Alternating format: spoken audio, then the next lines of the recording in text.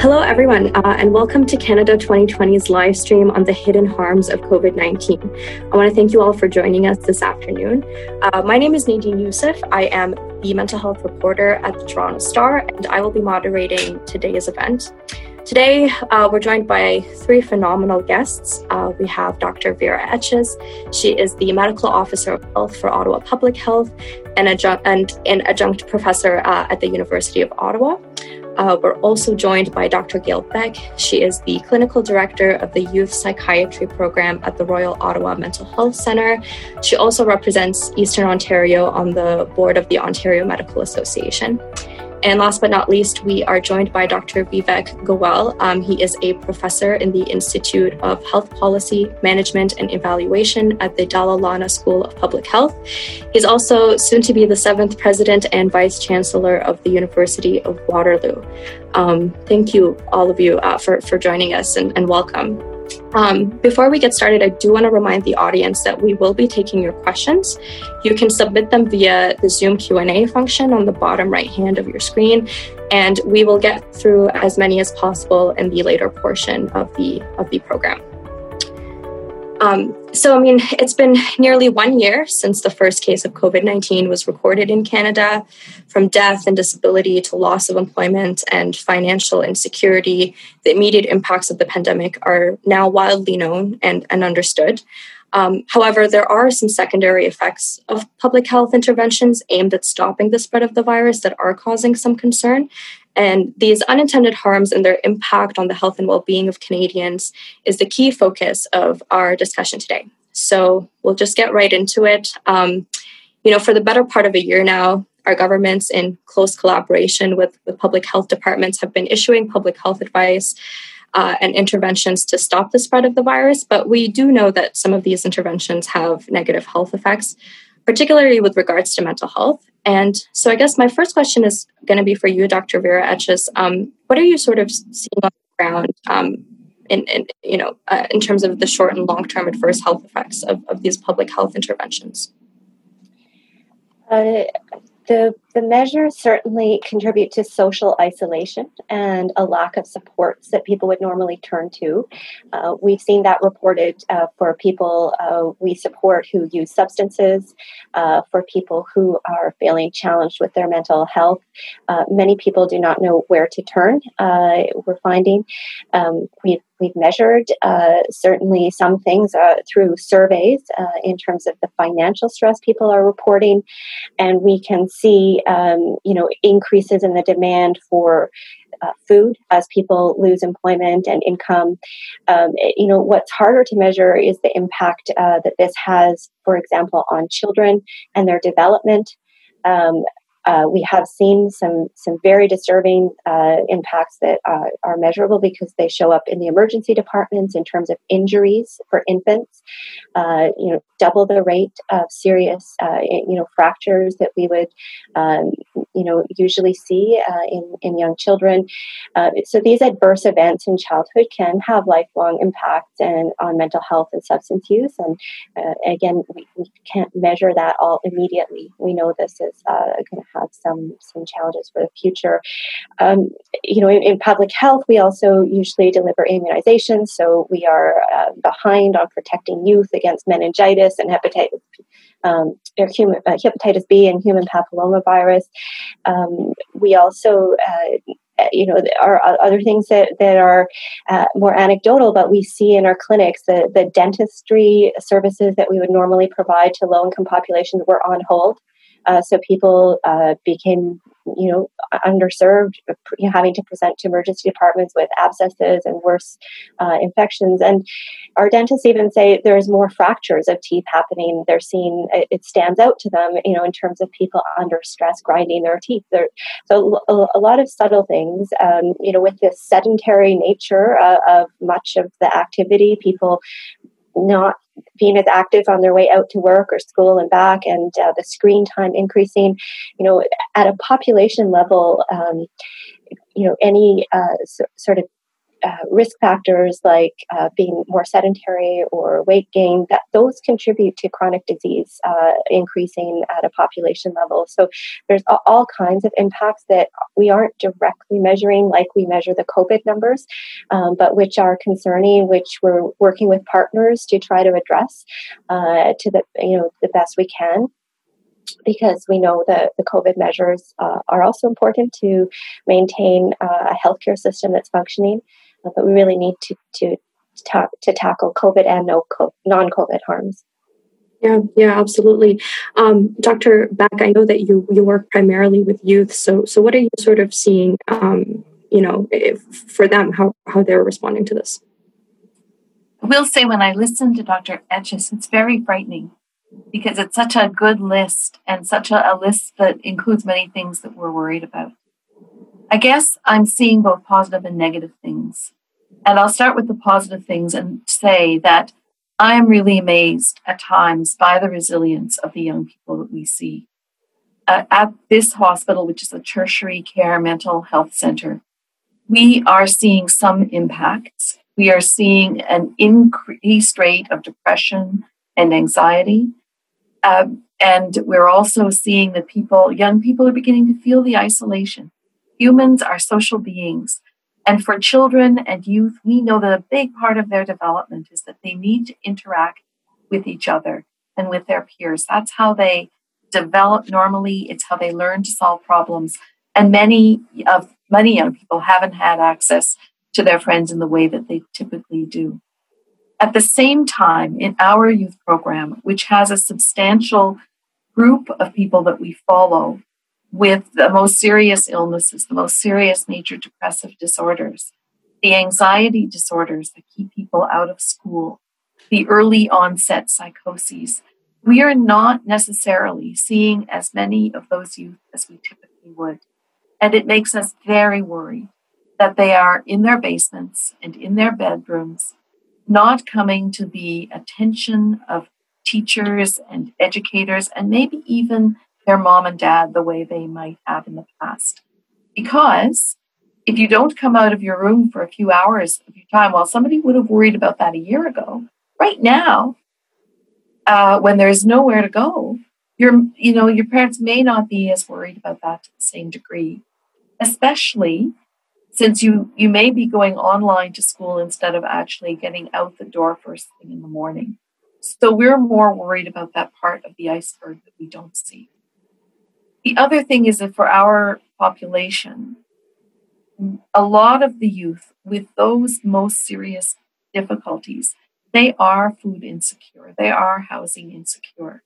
So when we were running a face-to-face program for young people with first episode psychosis, we were preparing meals, we were assisting them in life skills.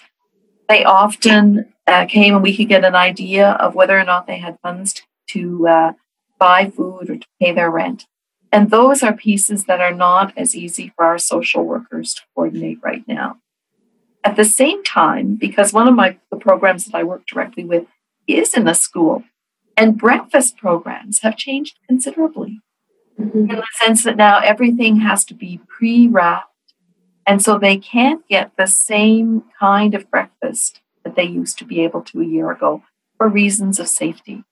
And they are getting access to some meals and some food, but it is different and it may not be as healthy. Often if you think about the prepackaged food you buy, many of us don't think that it's as healthy as freshly prepared meals. Right. It does seem like a broad swaths of the population are sort of impacted in different ways. And so, Dr. Goel, I guess my next question is for you. So, what are you seeing in terms of what populations and communities are impacted more than others by the lockdown and social isolation measures? And what are some data that's available on this? Sure. Thanks for that. And certainly to echo the points that have already been made, essentially everyone is affected by a stay-at-home order. We all have to stay at home, but the impacts are differentially felt across different communities. So maybe I'll just start by breaking down some of the groups that I think about. First of all, there's the population that is able to successfully continue to do their work from home. And for many of those people, they're actually doing fine. And some people have even reported they're thriving. They're able to be more productive. We've got reports of academics reporting that they're more productive. They can do international collaborations without flying. They're all of a sudden realizing that there's all these great things that they're able to do. But we also know in that work from home population, there are other people that are challenged. Their work, it may be possible for them to do their work from home, but they have other responsibilities. And so we know there's been a real gender difference. And again, in the academic community, women academics were less productive in 2020 than men academics were, as an example. If you don't have good bandwidth, if you don't have good tools, if you don't have a quiet place to work, you may not be able to complete your work as well, and your income and other things might suffer as a result. Then we have the population of essential workers, the people that have no choice but to continue to work. And they're the ones that enable those of us that are working from home to be able to continue to do so. People in the healthcare system, in long-term care, in first responders, utilities, and of course the food supply chain. And I think it's really, the last year has really laid in front of us how many people are involved in getting food to our tables. And many of those essential workers have no choice but to continue to work. And the ones that are probably most impacted tend to come from low-income populations. They tend to be recent immigrants. They tend to come from different types of marginalized communities. And the thing there is those individuals are actually affected by the disease. Like, they continue to be exposed, and so they're suffering the consequences of the disease, and probably increased as a result of the stay-at-home orders. And then the other group, in terms of people that are employed, are the ones who are not able to do their work from home, and their work is not essential. And they're largely now out of work. They may have some wage and income supports, but we know that it's not going to replace their income. And even having those income supports, we know from some work that we've done with some colleagues that there are shocks from being unemployed that have an impact on health. So I like to say that the economic impacts are also health impacts. Then we have people who weren't working. And so if we think of seniors, increased isolation, increased loneliness, that has impacts on health outcomes, as well as mental health status. And then the final group I'll just touch on, and it's already been talked about in terms of students. So we've talked a lot about the younger students. I'm at a university. We have post-secondary students who, many of them have really not been in class now for close to a year. And it's fair to say the education experience has moved online in terms of the learning, classes and so on. It's not a perfect experience, but we all know that the most important aspects of university experience or post-secondary experience are outside of the classroom. It's meeting friends. It's building those lifelong social networks that are going to support you. That's not happening to the same degree. So you start to go through each of these categories, and we spend an entire session on any single group.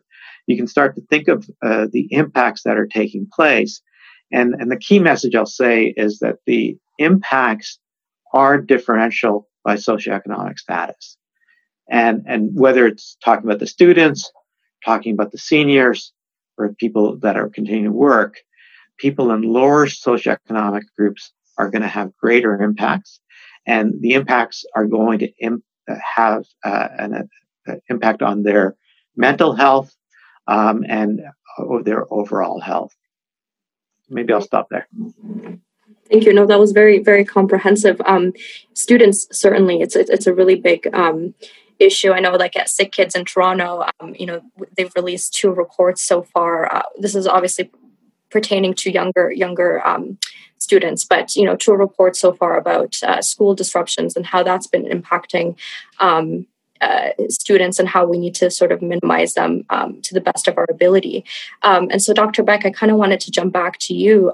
Given these school disruptions, I wonder what has been going on through your programming at the Royal Ottawa, and what has it revealed over the course of the pandemic in terms of how students are doing. And I do wonder if there's sort of enough support around, for these youth to access in case they were struggling. So I'm working directly in a school, and where I am and the program I work in is basically falls under the rubric of special education. And one of the things that the Ottawa Carleton Board and the Ottawa Carleton Catholic Board have committed to doing is that my program has been back in class for much more of the time than most high school students have been back in class. And I can't emphasize the benefit of that. I think that's been an important part. It's certainly for the young people we're seeing, it's an important part of their recovery. I think the main reason that you can do that, and I really want to stress that because that program is housed in an ordinary high school. And so even when those teachers are on site and the rest of the support staff, the dedication of teachers that I've been able to see firsthand to keeping schools safe, to keeping that environment safe. The people who greet youth every day are so cheerful and so upbeat, and it must take a great deal of energy.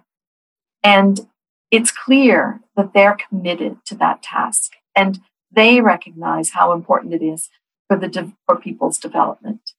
By the same token, I use this example. So think about how hard it is to do something differently. So most teachers and students have been learning online for large periods of time during the pandemic.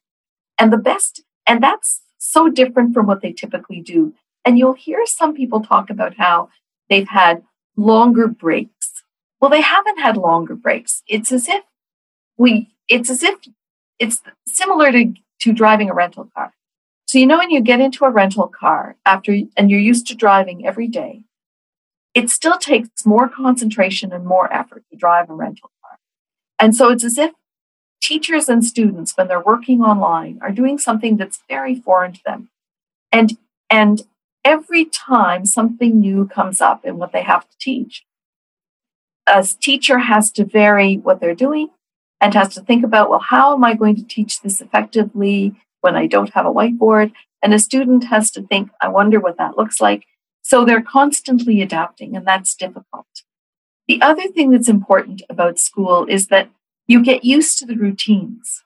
And for people who are anxious, changing the routine, and especially when the routine has had to change and adapt a lot for the various public health measures that come up, and people think they're necessary. I don't want to say that anybody thinks they're not necessary, but it still is a change in routine. And those changes in routine are very difficult.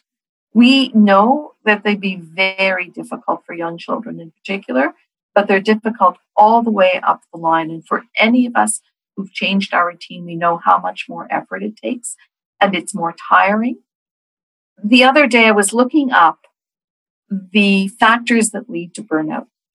And if you look at the factors that lead to burnout, many of those factors are things that students and teachers and all of those supporting them have had to cope with in the last year. So it's important to remember that, I think, when you think about how they're managing and performing. And so that, I think, is noteworthy. And they may become tired and exasperated on time, but boy, I understand that. And I think anything we can do to support them and keep them safe is very important for the development of our children and support the people who are directly working with them. Right. I was just going to jump in to say, Ottawa Public Health did some population level surveys that we've repeated over time to see how people are coping in March and then in October. And you mentioned burnout, Dr. Gail, that half of Ottawa residents reported concern over burnout in October. And, in March, during the strictest lockdown we had, it was about 37%. So people are more tired. And, that's on average. And it's, as Dr. Goel said, it's women, it's people with disabilities, people with lower incomes, where that's even higher. Great. Thank you. Thank you for that, Dr. Etches and Dr. Beck. Hearing about these high levels of burnout and how, broad strokes of the population are sort of impacted. Dr. Goel, I did want to ask, you get your take on this. Have policymakers considered the potential harms that arise from the public health interventions before they're implemented? And if so, how has that been done? Sure. And I'm sure Dr. Etches will want to comment on this as well. So let me just start by pointing out that we have a pandemic influenza plan for the country, and it's up on the federal government's website. It lays out a clear policy objective. First, and I'll read this, first, to minimize serious illness and overall deaths, and second, to minimize societal disruption among Canadians. Okay? So if you actually read the plan, and then there's lots of text that follows, it's, in terms of the health focus, it's on all causes, not just the infectious disease that you're dealing with in the pandemic, but all causes. And that there's a second element to it, minimize societal disruption. What I would say has happened in this country and in many parts of the world, but not everywhere, is that we have become focused on the first part of that first objective, minimizing serious illness. And actually, I would say it's not even that. We have become focused on COVID daily case counts, right? Every newscast, your newspaper focuses on the number of COVID cases. And we don't focus as much on the things that we're talking about. We're already seeing this in the Q&As, that people are saying that it's interesting to hear this. We don't spend as much time talking about the consequences. So as much as I think policymakers have to take a greater consideration of these things, if you actually look at what public health leaders have been saying from the start, including Dr. Etches, including Dr. Tam, if you listen to their entire press conferences, they will always go through the consequences, but it doesn't get picked up as often. And so as a result, I think our politicians who are responding to the public concerns have wound up much more focused on the minimization of COVID-19 cases. So I do think we need to have more conversations like we're having today. And we do need to think more about how we can have maximum control of the adverse consequences of COVID-19 while minimizing the societal disruption. And that is, for example, saying we've got to keep schools open because of the impact on children, right? And let's think about what we need to do to minimize the impact on the schools. We need to find ways to keep as many workplaces open in a safe way. And so that means we need to think about things like supporting people when they're sick or when they need to go into isolation. Sick benefits, it continues to be an item of major debate, but we still do not have appropriate sick benefit support for people that are in those essential sectors. They have to keep working. If they get exposed or if they get COVID-19 and they need to go into isolation, they often lose their wages. And I know there's a Canada benefit, but it can take time to get, and it doesn't cover the replacement costs. So yet we spend more time on the daily news on the number, and I'm not saying this isn't important. I'm saying we should be a little bit more balanced. The number of people in ICUs, how many ventilators we have left, how many vaccines are coming in this week. We don't talk about how many people don't have insurance and weren't able to adequately isolate yesterday. So I'm going to maybe throw it back to you, and I know it's not just you and the media, because it's really all of society that I think that has gotten itself into this focus on COVID cases and the medical aspects of the response. Right. That's interesting. I do think it's sort of a balancing act of, people do worry about COVID-19 cases, but at the same time, they want, there is the worry about these unintended harms that we've been talking about. I guess, Dr. Etches, I did want to ask you sort of, where does that balance lie? How do we strike it? How do we know what to prioritize, and how has that sort of informed your decision making? So, a few questions there. I mean, to begin with, when we saw the possibility coming that we would need to ask people to stay home, we thought right away then, what are some of the unintended consequences? And again, children stood out. It stood out to us that we need to protect children who may not be safe at home. So trying to mitigate with partnerships with the Children's Aid Society, even the police service, looking at how do we bolster those supports to families and identifying families that need more support. That, I think is one thing we can do as we continue to become more aware and identify harms, is to make sure that we're adding in additional supports while the measures are in place. The other thing is trying to make the measures as balanced as possible. So really looking at the goal and trying to promote a shared understanding of the goal, that we do want things open as much as possible while the hospitals can cope. And the hospitals have almost become that barometer. Again, that's really where the government is having to pay attention in terms of if the number of people sick with COVID, but also the pressures on the system don't allow the operation of the healthcare system to handle heart disease and cancer and do that other essential work, then that is a clear and immediate harm. We see it. It's always possible when COVID gets out of control that we have, extreme harm by that lack of the health system functioning. We can see we can't go there. But then knowing the other things, we have to keep building those supports. And so thinking of the populations most affected, what do we do to reorient health services, make health services more accessible? The low-income newcomer populations that Dr. Goel mentioned often don't have a primary care provider. So trying to use the opportunity of COVID and the interest in access to, say, COVID testing, to actually bring other supports and to include building awareness of the emergency social supports that exist. The city of Ottawa has stood up a human needs task force, and they are providing more food than they ever have, working with the food banks and other networks. So it's growing those supports as needed is really key to get through this. Great.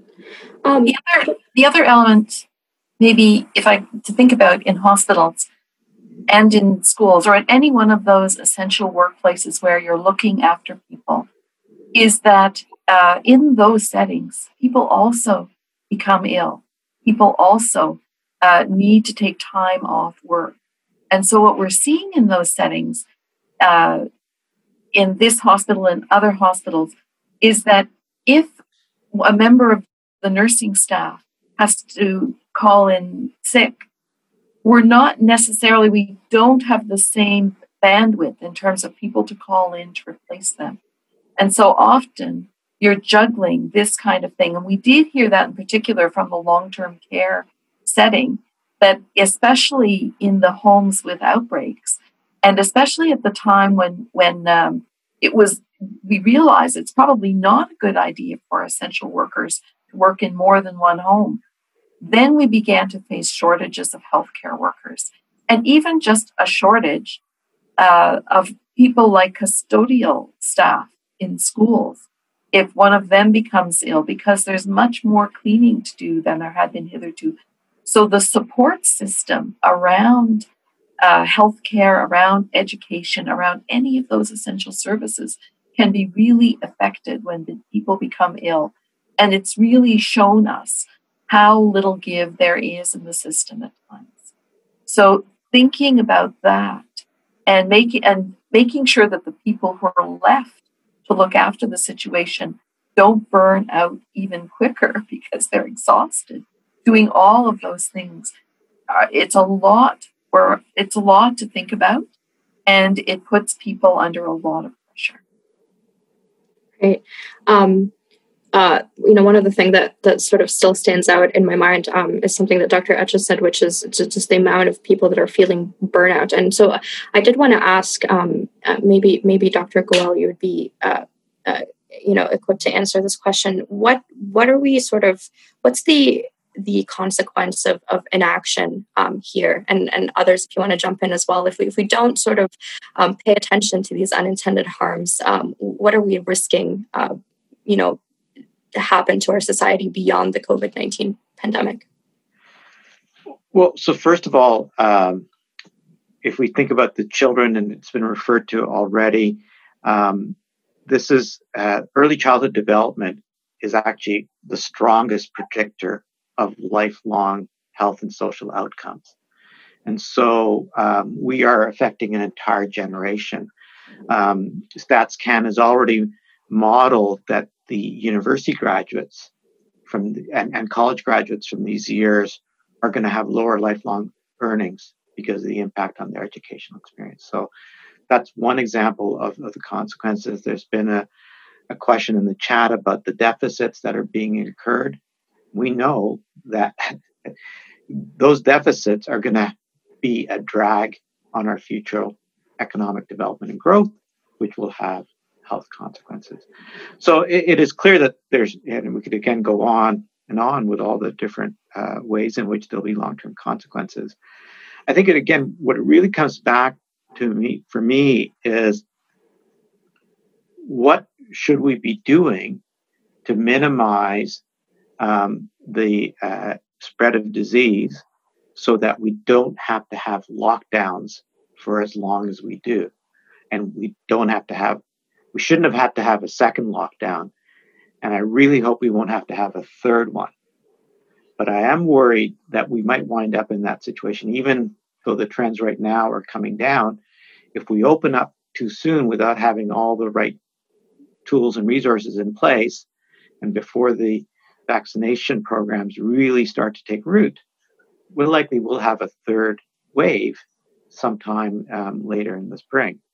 And the reason is that, again, we haven't focused enough on the interventions that are necessary to keep the disease at bay when we get to a control level.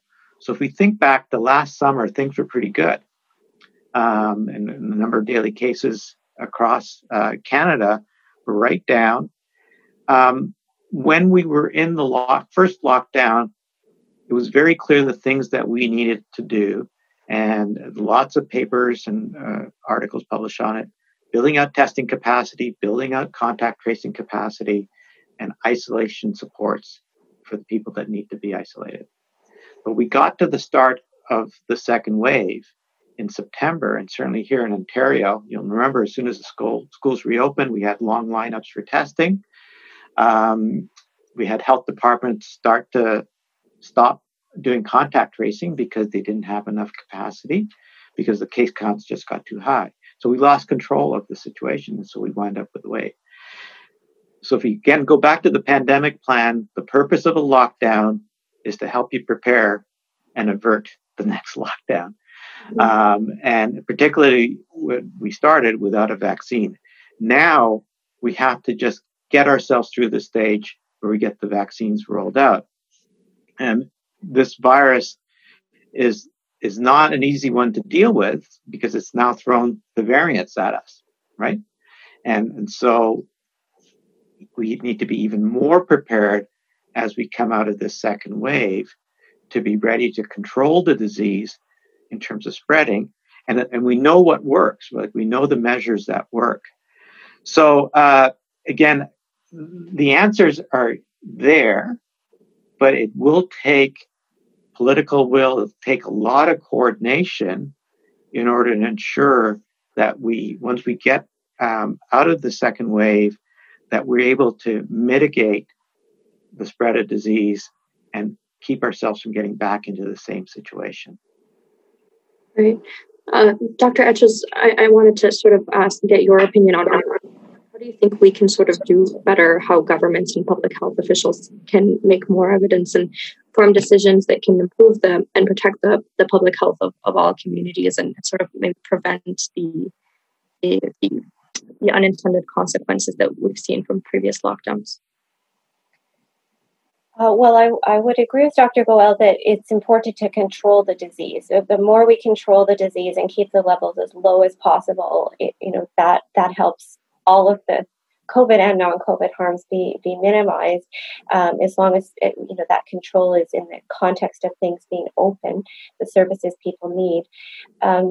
It is challenging with this virus. The testing and contact tracing system is not likely to be sufficient on its own because of the asymptomatic infections and the disincentives to being tested. So, all along, we can estimate that people presenting for testing are only a fraction of the people that are living with the COVID virus, whether they know it or not.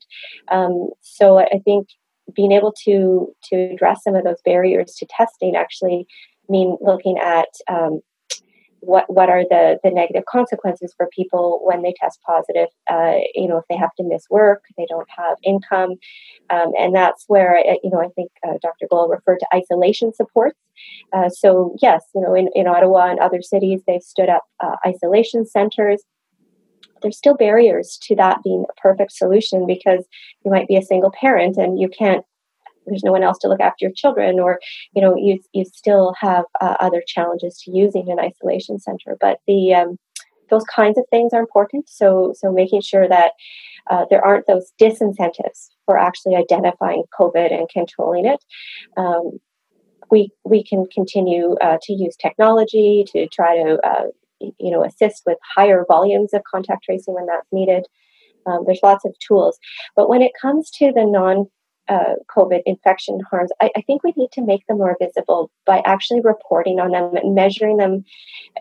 I've talked about the surveys we've tried to do to highlight what's happening, these harms, the emergency room visits for children, but they're not put side by side with the COVID infection numbers. They're not measured daily, and so it doesn't come forward like that curve on the graph. So I guess I think I take responsibility. I run the public health unit that creates a COVID dashboard, and we need to look at what is on that dashboard that speaks to these other harms in a way that's just as visible. So that's something we'll continue to work on. But again, some of these things aren't going to be visible, for many years, unfortunately, too. So, anyway, that's part of it. Again, I appreciate the opportunity to highlight these things today. Yeah, absolutely. Dr. Beck, what do you think we should be doing better? I guess particularly when it comes to youth, but any other thoughts that you may have on this? In mental health, but in all branches of medicine, but in mental health, the social determinants of health are critical. So many patients who suffer from mental illnesses are housing and food insecure. And I think it gets back to what Dr. Goel mentioned, related to income supports. And as Dr. Etches said, isolation supports in circumstances so people don't have to feel that their families are at risk. The other thing is that we have to be conscious of the fact that the people who have been unwell, many of them are describing longer-term impacts that may affect, in fact, their ability to work for longer periods than just the period of acute illness. And so I think that we're going to have to look at those longer-term impacts carefully, because we know that having one of those extended illnesses is going to have an impact on other aspects of life. Also, many people in Canada have lost a loved one to this illness. And many people in Canada are horrified at the way our elders have been treated. At the fact that we went had not just the first wave where the vast majority of the people who passed away were elderly and in long-term care facilities, but we now have a second wave facing the same thing. And I can tell you that even among the small sample of people that we see in our program, people talk about losing a grandparent, or they also talk about worry that they're going to lose a grandparent, especially if they live in long-term care. And we can't. I think we can't negate the impact of that grieving and the impact of those grieving because they've acquired a longer chronic illness because of having had COVID-19. The other thing is, I think we do need to support young people's education. Young people are worried about what's going to happen now that they haven't done high school the same way as they had before. And even if their marks are fairly good, they're not sure about what university is going to look like. We've seen more people taking a gap year to see if things don't get back to that normal university life that Dr. Goel talked about at the beginning. So from this perspective, I think that the other thing that's important for people who do the work that Dr. Etches does and Dr. Goel do, to remember, we won't even know what impacts we have to assess for a little while as we watch the impacts as they roll out and truly begin to study how important an impact was this. What inadvertent things came up as we were doing other studies that ended up being a much more important factor in the long run. So I think that, and I certainly, as someone who doesn't spend the amount of time in research or in observing public health data the way either Dr. Goel and Dr. Etches do, I'm grateful for that as a clinician, because we need to begin to be mindful of that, but we need to be sure we're really studying the impacts of this, because people at many levels are worried. Mm-hmm.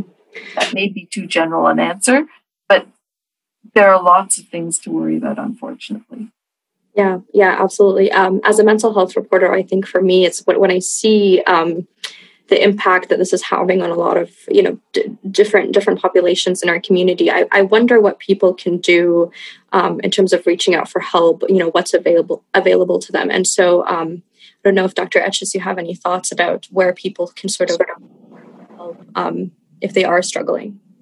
Absolutely. So when we think about mental health from a public health point of view, we think about it, first of all, to prevent or to promote mental well-being. So actually keeping ourselves resilient, and that is so connected to our social connections and our social supports. And so finding other ways to stay connected with people is really important.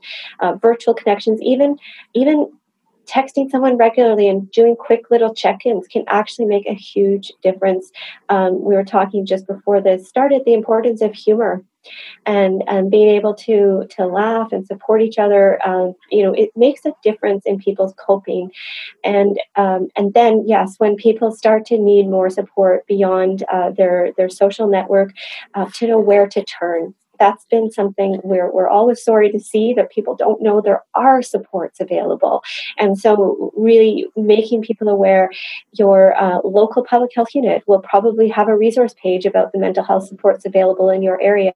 The provincial government also, can point to, there are actually online services now that are new and accessible that never existed before. And we are finding there's some good news here. I don't want to call it good news. There's some evidence that new people are reaching out for help. So it's unfortunate that people need that help, but there are services that are reaching new populations. We can see that. And so I think it's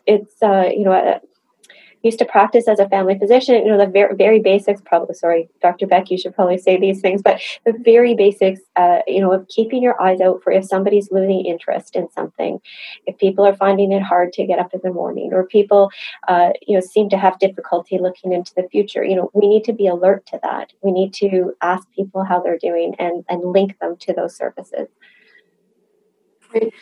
Yeah. One of the things that I wanted to mention, because it's been very powerful, and I mentioned it well over a year ago, I'd say 2 years ago in an interview, when people were thinking about how to support their kids who'd gone off to university. And there's a lot of research that shows the value and the mental health benefit of getting what I'll call real mail, so snail mail.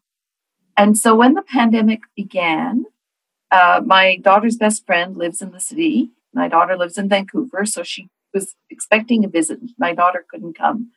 And her friend has 3 little boys at home. And I decided that I was going to send them letters because of this positive mental health benefit of letters. And I started sending many more letters to different people. And it is shocking to me, just at a personal level, how excited people get to get just a silly postcard in the mail. And I began to say to myself, when I go on trips, I buy these postcards that I never send. And now I've got like hundreds of postcards that I'm just sending out to people. So the other thing that we're doing is that in our inpatient unit, we're also having people send out cards to family members and stuff like that, because it feels good to do that. And it feels apparently really good to get mail that isn't a bill or a flyer or something like that. So it is to think about the kinds of things that really help your mental health feel a little bit better. And then to think of doing that for someone else if you feel that they're down. Because I think the other thing that's important to recognize is that we're all under stress right now, right? We all are feeling the stress of this, and that we all need to do a little more self-care than normal. And any small thing we can do for the people that we care about, and even people who may not have been expecting it, may be much more welcome than it would have been before. Yeah, absolutely. I think even the small things can go a long way in building resilience. And I think we sort of all need that to be able to get through this pandemic and beyond. So I will move on to, we have, I think, 10, 15 minutes left. So I will move on to some of the Q&A questions that we have been getting. One question is about where educators can sort of learn best practice for reopening schools, or having a safe classroom. I wonder, I don't know, Dr. Etches, if you have some thoughts on that. Where can we sort of get these resources, or educators in particular? Certainly, and so I'm more aware now. We're speaking potentially to a national audience, but everywhere across Canada, your local public health agency will have guidance for schools, and we'll be working with your Ministry of Education to think about how do you do infection prevention control in schools. And the principles are actually the same. I'm sure you would get similar advice. You need to start with making sure that COVID doesn't come in. And that means screening for symptoms. I've mentioned not everyone always knows if they have an asymptomatic infection, but it makes a difference to actively check and say, gee, is that sore throat something I should pay attention to? Yes, we're saying yes. Any mild symptom you might have ignored before, we need to pay attention to now and get tested for COVID. If you have headache, a cough, a sore throat, something different for you that could be COVID. And so parents need to screen their children every day. It's the first most important step. Then other levels of protection come from wearing masks. And, there's debate around how young can children wear masks, but I can tell you, children are pretty good at learning new behaviors, especially in school. So I think that we have seen that effective, certainly down to grade 1. And then that frequent hand washing, separating the children as much as possible. We know that COVID will enter schools, and then your public health response team is ready if someone tests positive to follow up to make sure there's no further transmission beyond the close contacts. So we talk about cohorts, and that's the group that students are part of. We're trying to minimize the number of contacts to those cohorts. The cohort goes home for isolating, for testing, and really that has been effective. We have not detected widespread transmission of COVID with these different layers of protection. So I think that's the key. We were talking about trying to find a balance. So those are all measures that are balanced, that are worthwhile considering the benefits of having children in school. And then we want to extrapolate that to other settings. You know, can we get the university students back and use some of these different levels of protection that bring a balance to the approach? Great. Thank you. Thank you for that. We have another question. It's about studies and whether these studies are being done on to understand the adverse consequences of younger children in online learning. So this person says, every parent I have spoken to with kids in grade 4 or lower are having huge challenges trying to manage the online learning with impacts on their children and their parents' efforts to work at home. And they're just wondering, is that, a systemic proper study underway to understand the impact on the education outcomes that we expect for younger learners. I don't know if Dr. Goel, you have some thoughts on this. Sure. So certainly there is lots of work underway in areas such as that. I know that I have colleagues at the Ontario Institute for Studies in Education that have been looking at the impact to online. And I think the questioner in the second part is also getting, it's not just the impact on the children, but it's also the impact on the families and what are the characteristics of different types of households. So I'm sure, unfortunately, most of that type of research is not going to yield results in a timely enough manner to support the current response, but it's going to be very important research to support our planning for the future. And similarly, I know there's people looking at what's happening in different hotspot areas and in different communities to really ensure that our understanding of what the consequences are of these different public health measures in different communities are better understood. I think we have to remember that going into last January, February, we had our experience for these types of measures was not 100 years old, right? The influenza pandemic. And public health measures were imposed to a certain degree, but the world was a very different world. Technology that we're using now didn't exist. So we don't really have a lot of research base to inform the decisions that people in public health and governments have to make. Right. Dr. Beck. So this does come up at times in other interviews I've done. And there are a couple of studies, especially on younger children. So if you think about it, if you are 6 years old and you've been involved in this for a year, that's a sixth of your life. If you're 4 years old and in kindergarten, that's even more, that's a quarter of your life. And so there are some studies now coming out of Great Britain. And as well, if you look on the website for the Centers for Disease Control, they're beginning to show impact on the development of some of the first academic type skills, reading, recognizing letters, early pre-math skills, what I think they call them pre-math, pre-literacy skills. And the CDC has a couple of studies listed already. It's a little bit more difficult as a youth gets older to do those studies, but I'm under the impression that they are ongoing. But people interested in early development can find some early research there. If pre-literacy and pre-math are in fact affected, it's difficult to know what impact that will have longer term, because still in kindergarten and preschool and early grades, it is felt that the main task for youth is socialization. The main learning is socialization. And so, and we know already that youth develop at very different rates their pre-literacy and pre-math skills. And it is, in fact, only at grade 3 that we begin to look for the more serious learning disabilities. So there's certainly catch-up time, and we know there's catch-up time for any of those basic academic skills. And, schools and even parents and families, in many respects, do tend to worry about academic skills in much the same way as Dr. Goel was talking about how we're focused on disease numbers and hospitalizations and who's on a ventilator. But we're ignoring the biggest task, which is to learn to socialize and to learn to get along with other people and to problem solve together. And so it may be that in focusing on some of the academics, we're missing the data that could be available to us on some of those other tasks.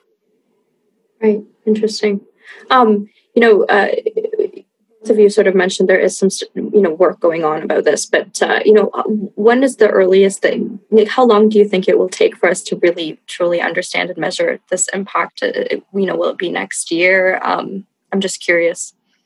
I suspect, and I'm interested in what Dr. Etches and Dr. Goel would say, I suspect that in marginalized populations, immigrant populations, populations of children and youth living in poverty, populations where there are already other stressors, I think that we will see some impacts sooner rather than later.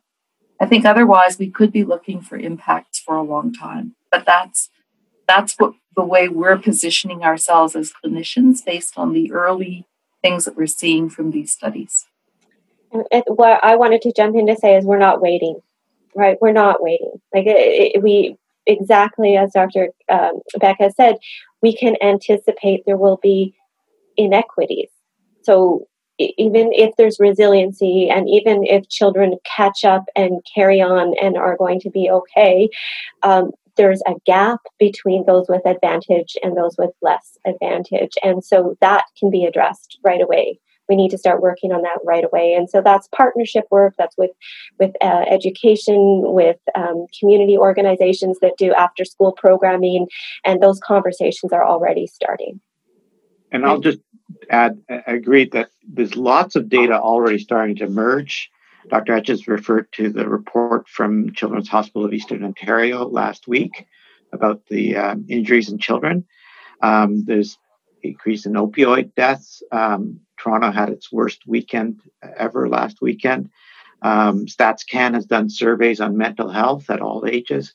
And so there's lots of immediate impacts being reported on, but there's going to be long-term consequences that will take time, and we can project what they're going to be, and we need to be thinking about that. So as Dr. Beck is saying, the development of children, the social interactions that they learn, and in school, in having play dates with other kids, learning facial expressions, particularly for the youngest children, even learning how to recognize faces if people are wearing masks. What's going to happen to babies as they're developing, because their neuron networks are being laid right now. So those are going to be the lifelong consequences that we might not see for decades. Right. Well, I want to thank you all for your comments. I just want to know if any of you have any sort of closing remarks or any final thoughts you want to leave our audience with before we sort of wrap up this program. Dr. Beck, do you have anything to share? I certainly, first of all, I think it's important for people to remember that if they think they have mental health consequences, they can always reach out to their family doctors. The family doctors across this country are working hard, and they're available, and they're doing their best, and they're there as a resource, and to remember that. The other thing is that people really should follow public health guidelines that Dr. Etches and her team are working so hard to set. And it's good to know that people like Dr. Goel are working to make sure we have the information we need. So that people should just stay well and stay safe. Absolutely. Dr. Etches, do you have any? I want to thank everyone for using the tools we have to keep COVID under control, because the better controlled it is, the less we have to implement stricter measures and have these other harms. And just encourage everyone to continue to highlight these harms that are less visible, so that we do rally as a society to make sure that we are supporting people most affected and growing those supports where they need to be stronger. Dr. Goel? It just echo that really thank Canada 2020 for facilitating this conversation. It's really important for us to have this. I do want to emphasize that when we get to the situations of exponential growth like we had last winter or we had in late fall, we're left with no choice but what we have had to do. And my point, I think we would all agree, it's unfortunate that we keep winding up in this situation. And as everyone has said, it is important that we follow the public health recommendations to get things back under control. So I'm certainly not advocating that we only focus on the consequences. We do have to protect ourselves from this disease, but we need to do a better job in making sure we get the right tools in place so that we don't keep getting ourselves back into the lockdown situation. Great. Well, thank you all so much. You've certainly given us a lot to think about. And me as a reporter, I think there's certainly more work that we can do on highlighting these unintended COVID-19 harms. So that's certainly given me a lot to think about. That is all the time that we have left for today. I just want to thank the audience as well for tuning in. Again, of course, our guests, Dr. Vera Etches, Dr. Gail Beck, and Dr. Vivek Goel for taking the time to join us this afternoon. We really, really appreciate your participation. I do want to let the audience know that the interview will be made available in podcast format in case you want to share it along. You can visit canada2020.ca to learn more. Thank you again, and goodbye. Stay safe and take care.